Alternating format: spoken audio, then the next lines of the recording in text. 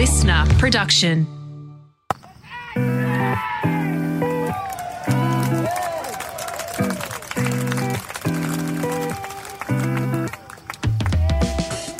Hello and welcome to Willow Talk's wrap of day one of the third test here in Sydney between Australia and Pakistan. Producer Sam here with you, Adam Peacock and Brad Haddon still off on holidays, but they'll be back for the full episodes next week. So an action-packed day one here in Sydney. Pakistan won the toss and batted first. They made 313. Pat Cummins taking another 5-wicket haul. That's 3 in a row for the skipper. But it could have been a whole lot fewer for Pakistan if it wasn't for a mammoth 10th wicket partnership. Amir Jamal being a thorn in the Aussie sides, making 82. Dan Ginnane and Merv Hughes wrapped up the day's play in the Triple M commentary box, and they also spoke to Mitch Marsh, the Aussie all-rounder, who took a wicket off a no ball. Here it is. Excellent day's test cricket here at the Sydney Cricket Ground. 33,000 have seen Australia bowl Pakistan out for 313. A couple of outstanding innings amongst that, and then none for 6 after 1 over. And Merv Hughes has joined myself. But let's go straight down to the boundary where Mitch Marsh. Mitch Marsh. We get all the big names, don't we? Apologies, gents. The lovable Bison. Mitch Marsh, hello to you. How are we, guys? What about you? Wicket off a no ball, but it doesn't matter because you sorted out shortly after. Yeah, it's never a nice feeling. I just thought the crowd needed a bit of a G up and get them going, get them up and about and go again. That was great theatre at the end, the 1 over. You can't stop Dave Warner, can you? I mean, it's none. You would think you just see out 6 balls, but the bloke can't help himself.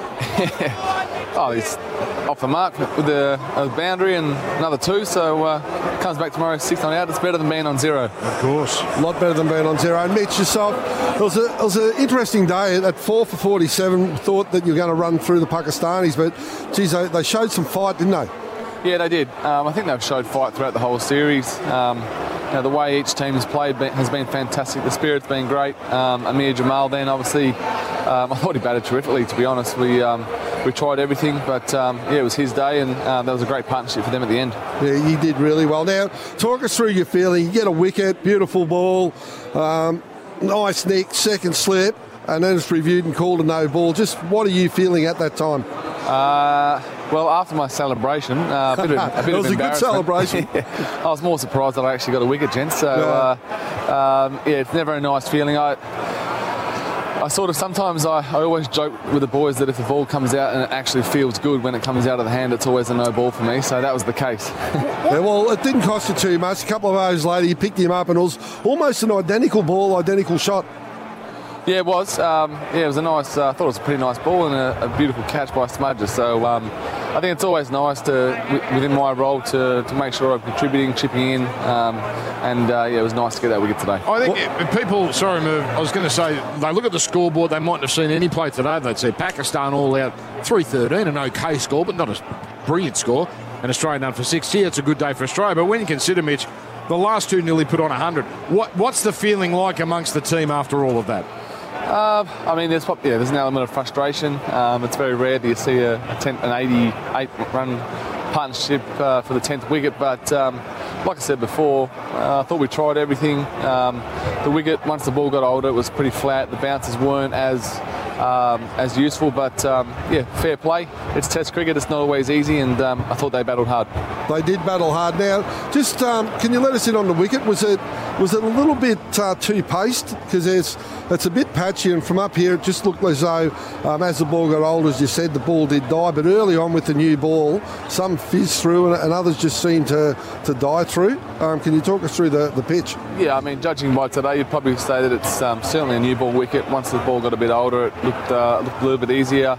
It was harder to sort of get the edge and get the breakthrough. I think as the Test match goes on, you'll see a lot more fielders in front of the wicket, and hopefully we can put on a few partnerships. It's certainly pretty flat, but if we can get through the new ball tomorrow and put on a few big partnerships, then I think you'll see hopefully a traditional sort of SCG test. All right, enough of the boring questions. This is Triple M. I've got to ask this. I've got one of the great moustaches. I'm asking boring questions, am I? No, we both. No, I'm saying it's serious. We got Mitch Marsh, who's had a wonderful series, but he's also growing that Merv, as one of the greatest moustache owners in Australian cricket. How do you rate how the Mitch Marsh Mo is coming along? Things go better with Mo. without doubt, Mitch, like, fair thing. And he's just stepped up another level, got the ball today. Should have had probably 5 for, but that no ball just nipped it in the bud, really. But, mate, Travis Head grows the moustache, kills him. Mitch Marsh, moustache, kills him. He's been going really well. Really impressed with the moustache. Do you think it's a good looking, like because some men aren't meant to have, it's just, whatever reason, it doesn't work. You think it works on Mitch? Yeah, definitely works on Mitch. What do you think about the mate now? You wake up in the morning, you look yourself in the mirror. What are you thinking, Mitch?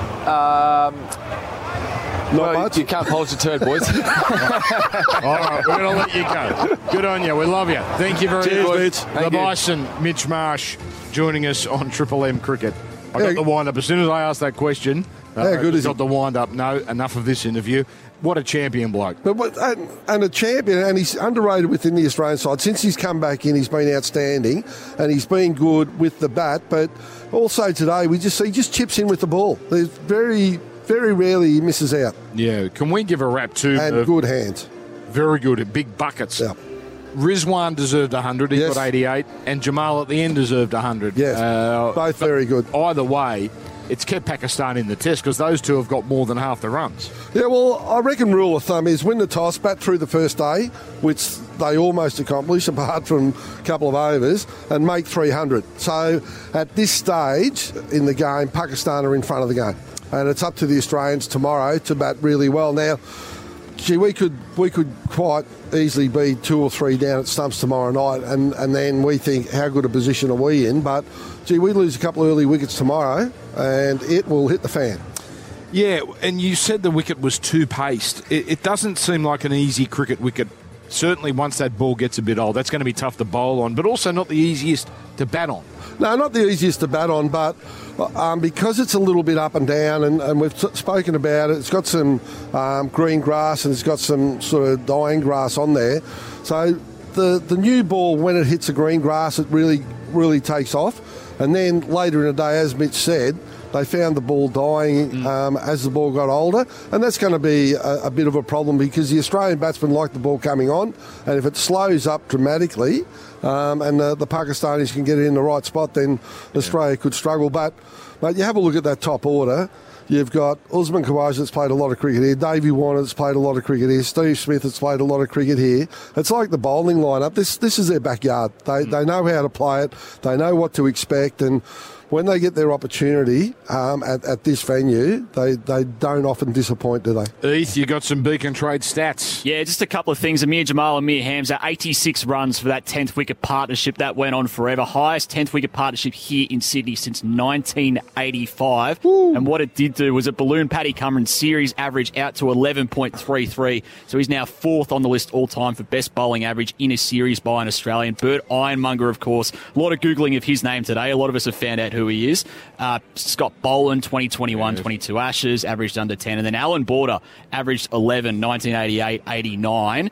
Of course, had that 11-wicket haul, Alan Border. So Pat Cummins, 11.33 for the series so far. Can I get, so 85, you said, the last, was it an Australian pair? The last, it overtook a partnership from 1985. Don't tell me who. Except, is it Australian? It was not Australia. New Zealand? It was New Zealand. If you can guess. You do very well to guess. Richard Hadley and Ewan Chatfield. No, not quite. I actually don't know who either of these cricketers are. I don't know their initials, don't know their surnames. Okay, fair enough. Not Richard Hadley, though, I'm sorry to say. Okay, well, anyway. Worth a shot? Well, it's a good guess. I'm sitting there thinking 1985, good luck. I was going to say AB, AR Border and Bob Holland. I was just going to have a stab at that, but not to beat me. But when it's not Australian, that would have been wrong.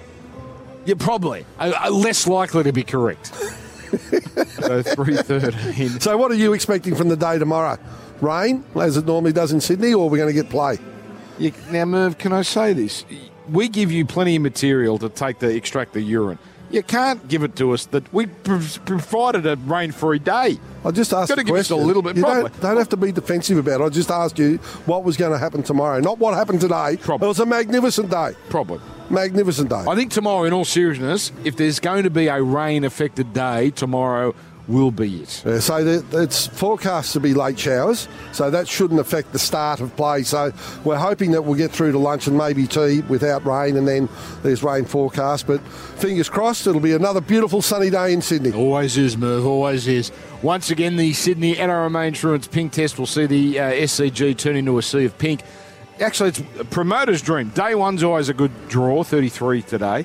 Tomorrow's Dave Warner Day, basically, and then Day 3 is the Pink Day, which always brings a big crowd. And the McGrath Foundation is looking to fund 250 breast care nurses, and every bit helps.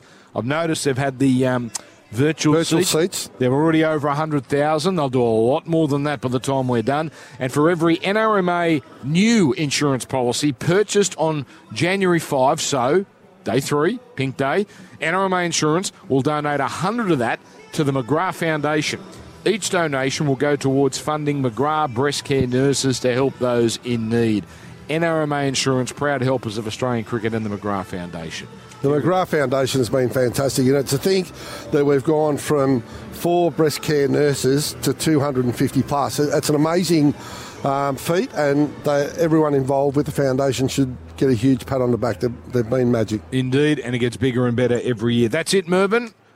We're done for the day. We'll be back tomorrow. You bet we will. 10 o'clock is when we come on. Normal start time tomorrow, 10:30. So we will see you then with Dave Warner at the crease with Usman Khawaja. All right, that's been Willow Talks wrap of Day 1. Hit that follow button in the listener app. Follow us on Apple Podcasts, Spotify, or wherever you're listening. And we'll catch you again for a Day 2 wrap tomorrow.